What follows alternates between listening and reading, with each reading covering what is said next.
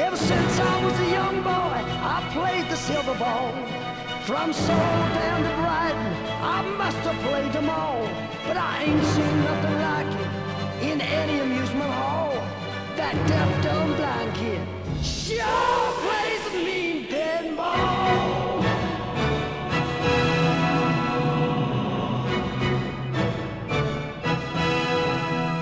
He stands like a statue, becomes part of the machine. Talking to the people involved with collecting, playing, repairing, restoring and operating pinball and arcade culture around New Zealand and beyond. You are listening to Simon's Pinball Podcast.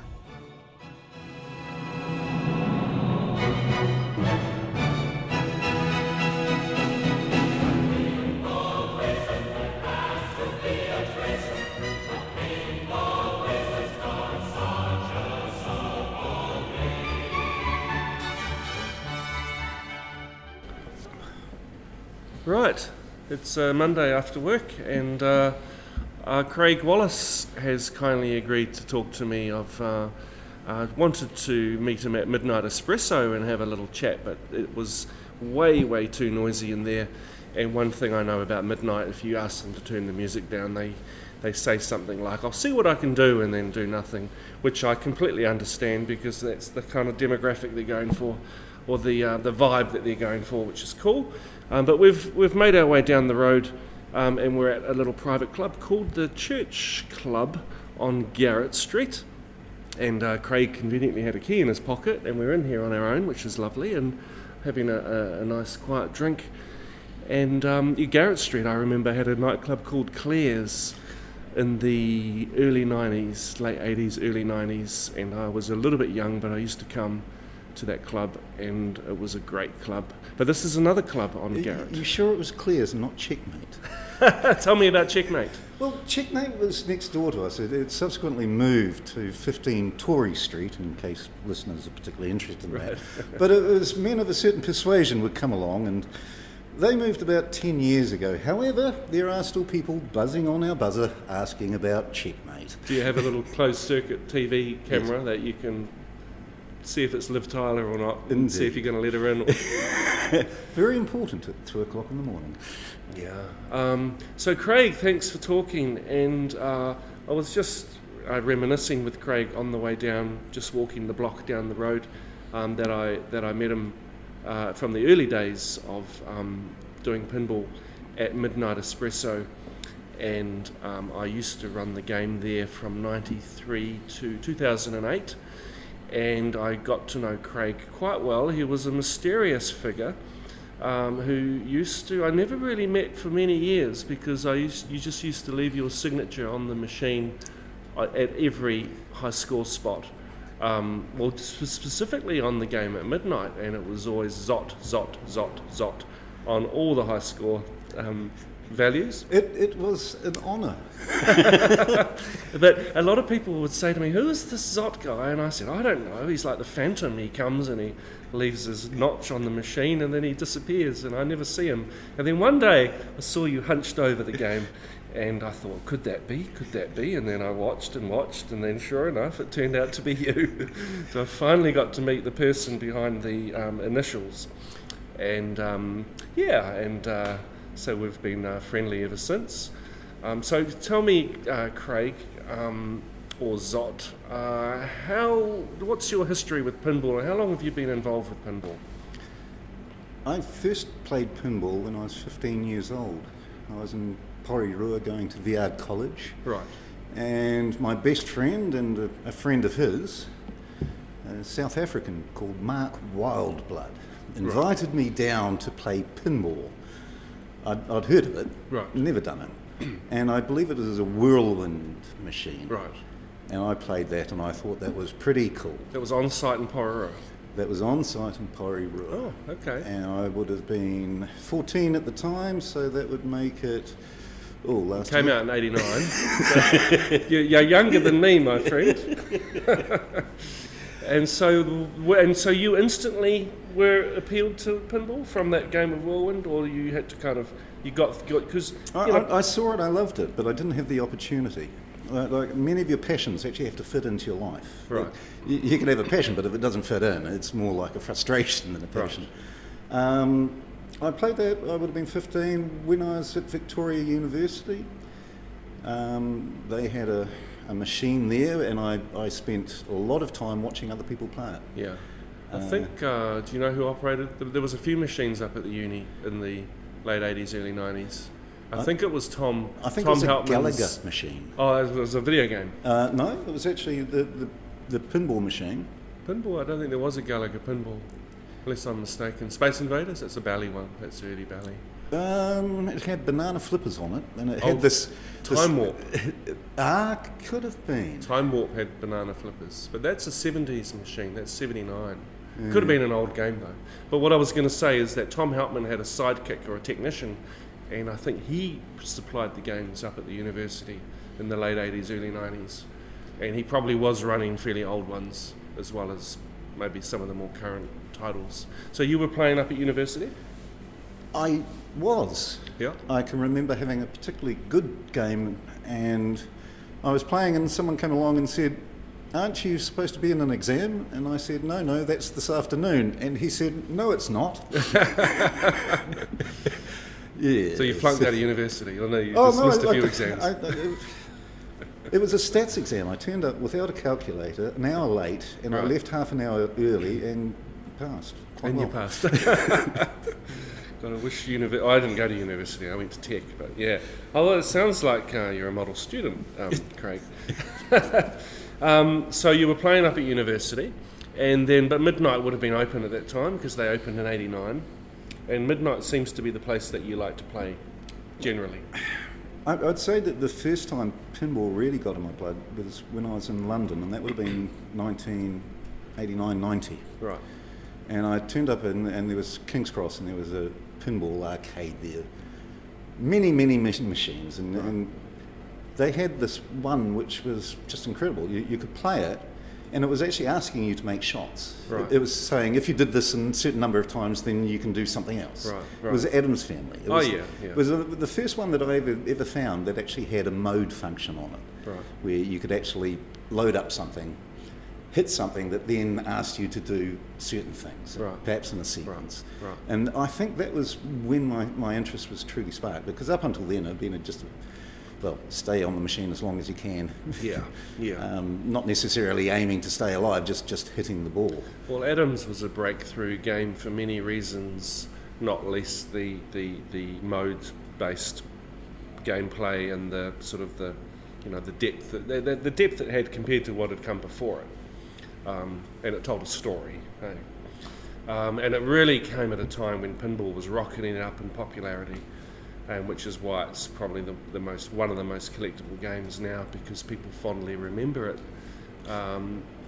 And you played the next titles that came out, like Getaway, Fishtails. I remember Terminator 2 as well T2, at the time. Yeah. So I was in London for a year and a half. Oh yeah. There was pinball in pubs there. It was something that you had, almost taking over from the darts board. Yeah. Darts board, did you say? Yes. I'm sure there's a darts board in here. Oh, there it is. It's behind the cupboard doors.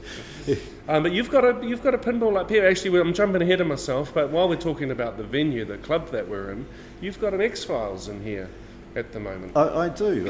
I at one time, about a dozen years ago, I got a Star Trek New Generation pinball machine sent over from the States. That was an eBay purchase, you told me, eh? Yeah, it was eBay. eBay purchase. Yeah.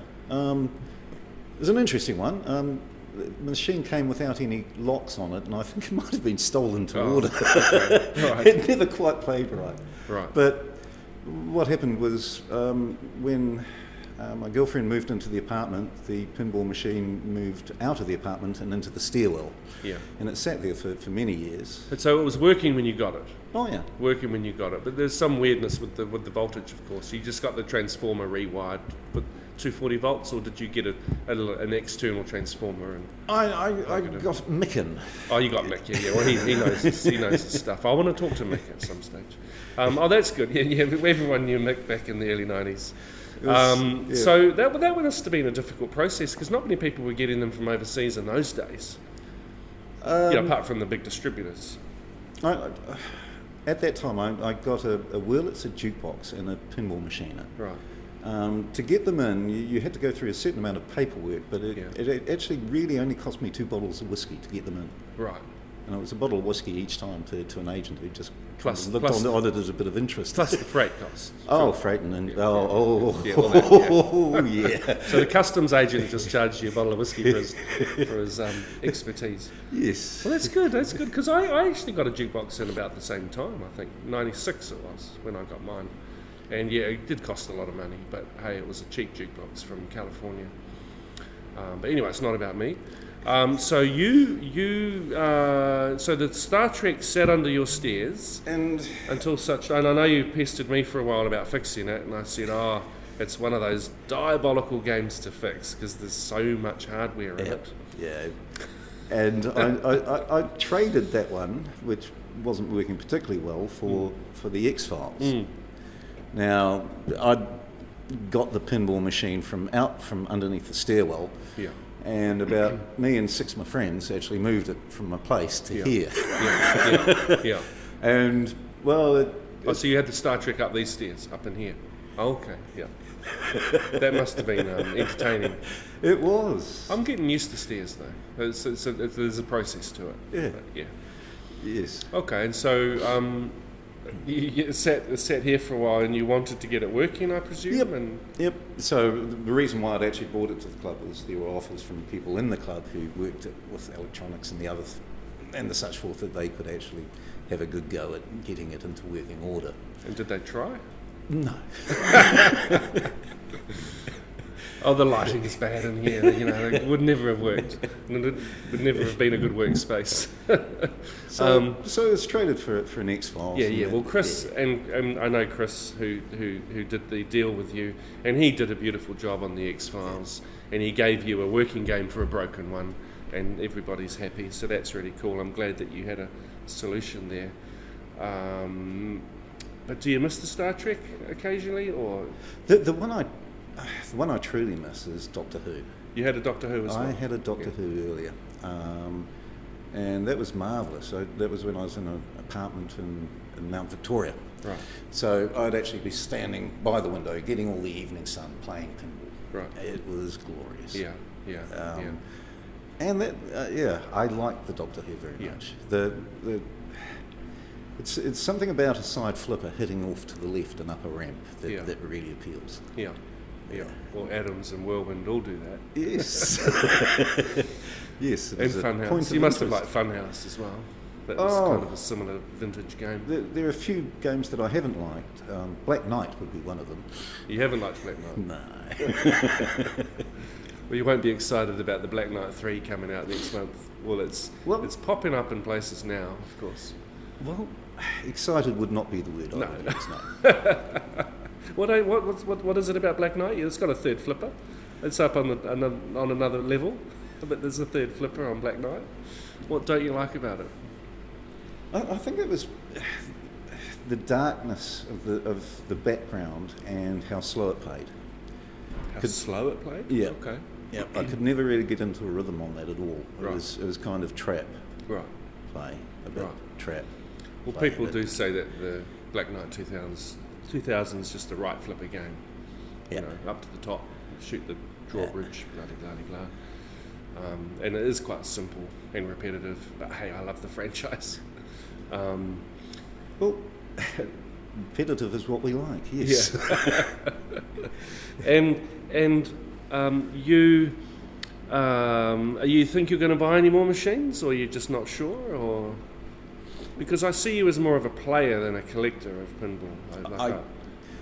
It has been of more interest to me to actually turn up at the Midnight Espresso and actually play the machine there. Yeah. In terms of relative cost, in terms of buying and maintaining the machine versus turning up, putting in $3, going for an hour. Yeah. I'm going to get to that. Well, there's no competition. I just can't afford to actually buy and maintain the machine anymore. Yeah. No, that's understandable. I was talking to Ken yesterday, actually. Ken now runs the game at midnight since 2008, 2009. So talking to him, and we both have this common knowledge of you in particular, and we say, how can we Zot-proof our games? Because it doesn't matter what we do. He comes in here and he dominates the machine, all the high scores. And so I watched you play once, and correct me if I'm wrong, but your MO used to be put in a credit, start one player, get a replay on the first ball, and then add the second player on that same... and see if you can actually get up to 4 players. You can try and get to 4 players by adding a player per replay you get on each player. Yes. And then the boost doesn't kick in, because after every successful replay one, there's a boost of like 50 million or 100 million. And I used to maximise that boost just for you. So I would make it harder for Zot to get his second replay. But you used to counteract that by doing multiple replays on the same coin for 3 to 4 players.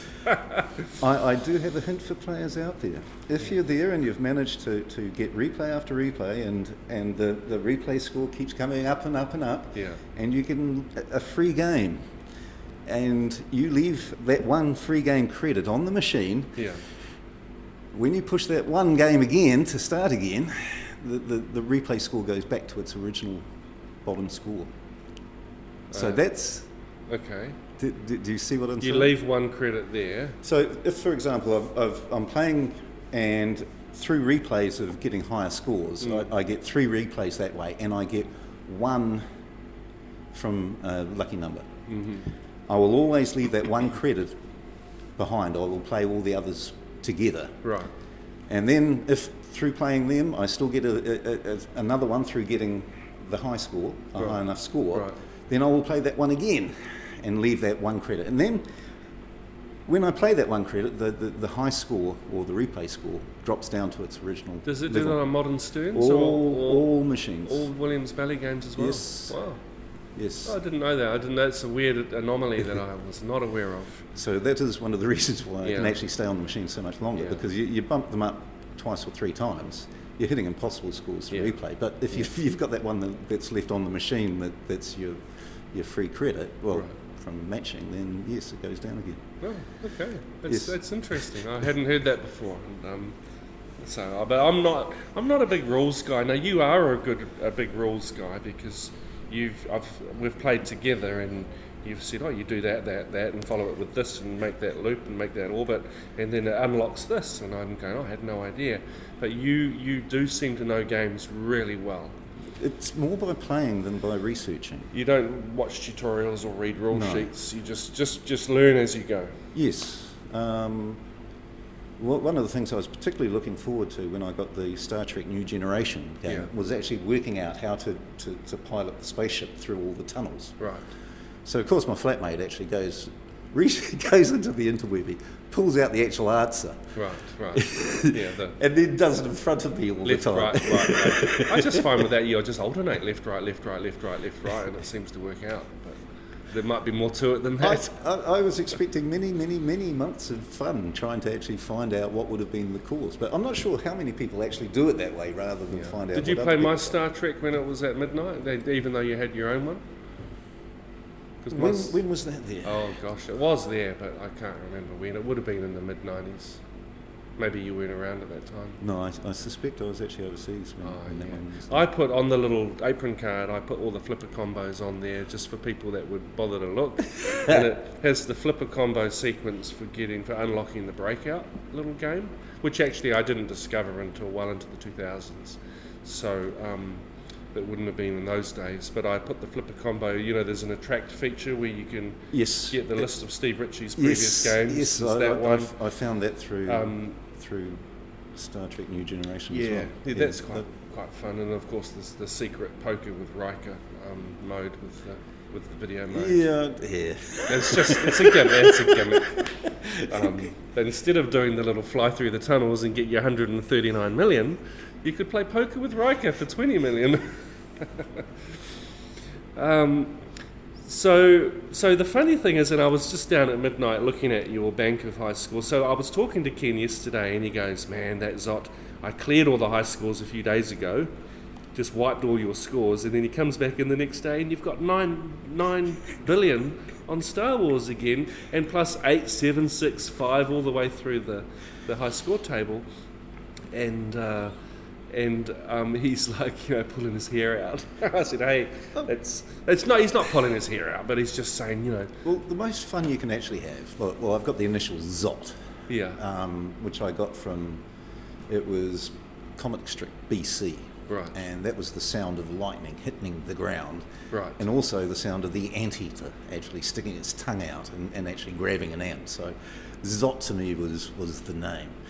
Now you've had that ever since the early days, like you have since university. Yeah, sure. Initially at university, I used WAL. Yeah, but I like Zot. Well, I like you've put it in so often that you're actually doing anagrams of Zot now, because at the moment it's Toz, and then you have Zo or Tso, and you anagram your Zot, which is quite funny to me. Yes. I guess you put it in so frequently that you make it more interesting for yourself. On the X-Files machine, it's got the bank of 6 scores, and it goes Grand Champion, Zot. Number 1, Toz. Number 2, Zot. Number 3, Toz. It took a while to actually be able to alternate them around. So you got the sequence. That's funny. Well, I've had people come up to me and say, "Who is the Zot guy? Who is the Zot guy?" Because they've seen your name all over town. But mostly at midnight. But you do go to Enigma and a little bit, don't you, and play there as well? Well, I would go to Enigma when Leighton was there. Yeah. So that was a while ago. Yeah. It was mainly to annoy him. Right. Yeah. Well, it was Espressoholic when it was Espressoholic. Yes. Yeah. Yeah. So that was the pre-Enigma days. But for a long time I lived in Oak Park Avenue. Right. Okay. If you now go on the new motorway, yeah, as you're going down that slope, yeah, and you look up towards those kind of round tubes up there, that was about where the warehouse was that I used to live in. Right. So that was where Sticky Fingers was, and they had a KISS pinball machine in their little studio there, if you remember rightly. That's going back to the early 90s as well. Oak Park Ave. Yes.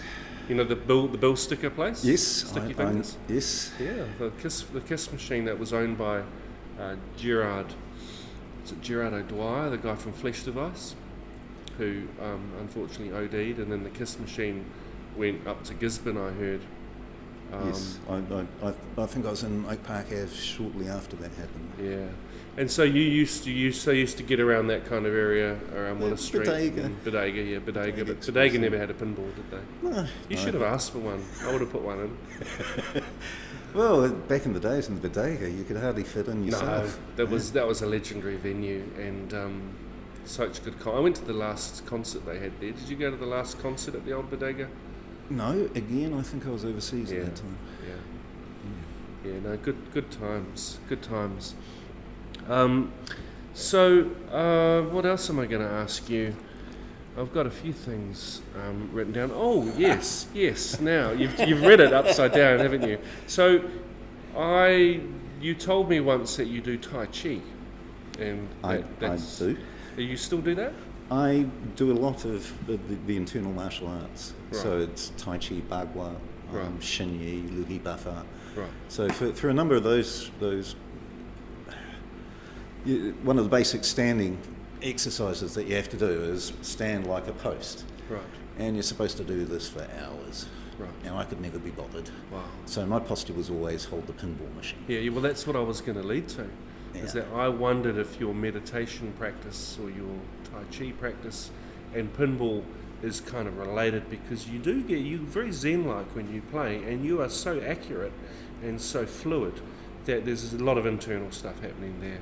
Oh, one of the main reasons why I love playing at the Midnight Expressaholic is because you've got lots and lots of wonderful patrons walking behind you all the time. Yeah.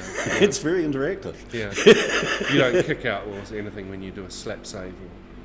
I'll only do that if there's no one else about. Got to be aware of your surroundings. Yes, and I don't grumble at too much. The pinball definitely has gone up in volume, because I just went in there before and I was just scrolling through the menus to see your high scores, and of course it was giving me sound audio, and the girl next to me was looking at me like giving me the hairy eyeball, going, "What are you doing making that noise behind me?" And I'm thinking, you must get a bit of grief when you're blowing the machine up and there's people sitting at the table next to you trying to have a conversation. They do move on occasions. Yes. This guy's been here for an hour and a half. Is he not going to leave soon? Yes, that can be a bit of a challenge sometimes. Yeah, and do you buy a coffee at least when you're there? I haven't lately, no. There was a time when I just had a standing order for a caramel thick shake. And I'd just leave a $5 note on the machine. So I'd just play and the milkshake would appear and the $5 would disappear, and that was fine. But that stopped happening for some reason. Oh, well, it's different staff. They have quite a lot of staff coming, turning over. I remember when I did the pinball at 90s, there was that guy Nick. Yep. The guy Nick sort of had the funky haircut, and he used to love to play when he closed the cafe at 3 a.m. and he'd have this kind of half hour to himself between 3 and 4 a.m. And on the odd occasion I was ambling home from being out clubbing, I would poke my head in to see Nick, and he's got the lights down and the music up and the pinball's going, and I'd say, "Oh, can I come in and I'll play with you?" And we'll have a few games, and it was quite good fun. But the staff at midnight, they definitely go through cycles, and you get someone who's been there for over a year or 2 years, and that's a really long time. So that's probably explains why you're not getting your caramel milkshake. Well, I'm not complaining. They've gone up to about $8 now. Okay. And so I know that you're on the email list for the IFPA competitions that we have, the little mini meets around Wellington, and some of us travel to Christchurch and Auckland and even Australia and beyond. You came to one out at Ollie's place in Lower Hutt once, and that was the time we had the Ironman playoff with Auckland. We kind of tried to do some simultaneous Ironman comp. I think you won that. I had a good ball on it, I do recall. You won the Ironman playoff between Wellington and Auckland, but you didn't do quite so well in the overall comp, I seem to remember. But are you not wanting, you want to come back into a few more of those local meets? No pressure, of course. A lot of it comes down to the timing. Yeah. Quite often these things are actually happening when I'm teaching Tai Chi. Yeah. I do try and make it out. I think I did make one in Upper Hutt last year. Oh, right. Okay. But it's not as frequent as it should be. Yeah. Well, you're very welcome. You know that, and you get the emails. I'm made to feel very welcome. Yeah. It is lovely turning up, and it is a great camaraderie. Yes, I do enjoy the events. They're well run. Yeah. They're good people there, and you sort of scratch your head and think, why don't I actually go out to them more often? Yeah. For me, it's largely, pinball has been just going to the Midnight Espresso and playing there. Yeah. Generally, if I'm playing pinball with other people, my preference is actually to take a flipper each. Right. And it's been many years since I've done that. But that would be my favourite way of actually playing pinball with other people, was to take a flipper each. I always used to like Demolition Man. You could play with three players, because someone on the gun trigger with the upper left flipper, and then 2 people on the cabinet flippers for the lower flippers. Yes. And Demolition Man is hilarious with 3 people playing a flipper each. It should be done. Yeah. It should be done. This could be the competition. Yeah. No, we should do an event around that. That's a great idea. Anything else you want to add? Because it's been a real delight to talk to you, Craig.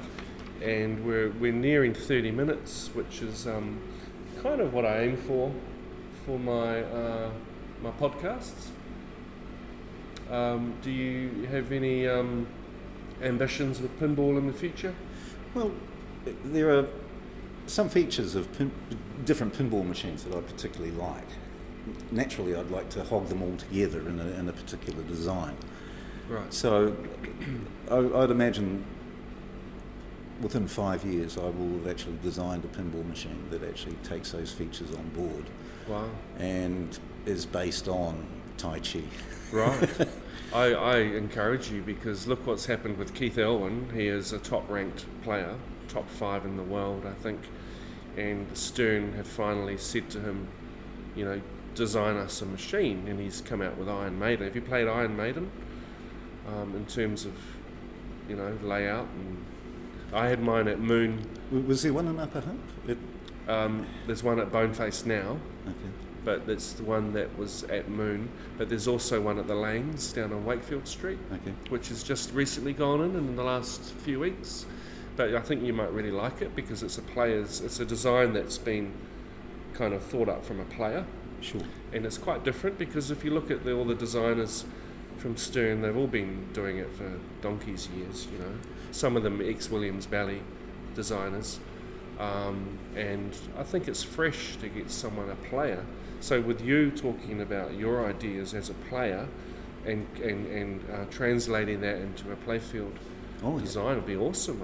I'd love to see what you come up with, but who's going to build it? Spinners are going to be important. Spinners. Oh, much neglected, I believe, these days. Yeah. So you like the mode-based games? Because the Star Wars that you're playing at midnight at the moment is very mode-based. There's 12 modes. So 4 main modes, and then within each one of those modes, you've got a number of choices. 3 choices. Yeah, I like mode-based. Yeah. Well, how do you find the multiplier on that? Because a lot of people criticise it as being very unbalanced, when you can get 40 times a jackpot in one shot, or 40 times a video mode or something. I know I get it up to 40 times. I've never worked out how the hell I've done it. That's the 3 bank. Bing, bing, bing, hit the 3 bank and it keeps going up. And every time the multipliers start flashing, you hit the 3 bank just to lock it in at 40s or whatever it happens to be, because it'll drop straight back down to 2. Oh, yes, it does do that. Yeah, well, I thought you must know that. You're the rules guy. But I'm no good at reading manuals. I'm a male. Yeah. No, I do like Star Wars. A lot of people dismiss it as being a bit unbalanced, like I said. What, right flipper or left flipper? Oh, just the scoring. The scoring's so unbalanced when you can get that 40 times multiplier, and then you can double it, so that's 80 times.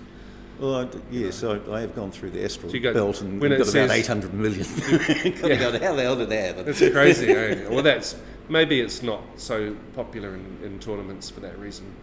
But I've had mine at home for a while, but I've taken it out to Boneface recently. But it is a real... I mean, of course, the kids love it because it's Star Wars. But there's 4 Star Wars titles that have been made, like there are 4 Star Treks. But anyway, that's cool, and I really applaud you and hope you get a design and maybe try and sell it to one of the manufacturers. You might get a residency in Chicago.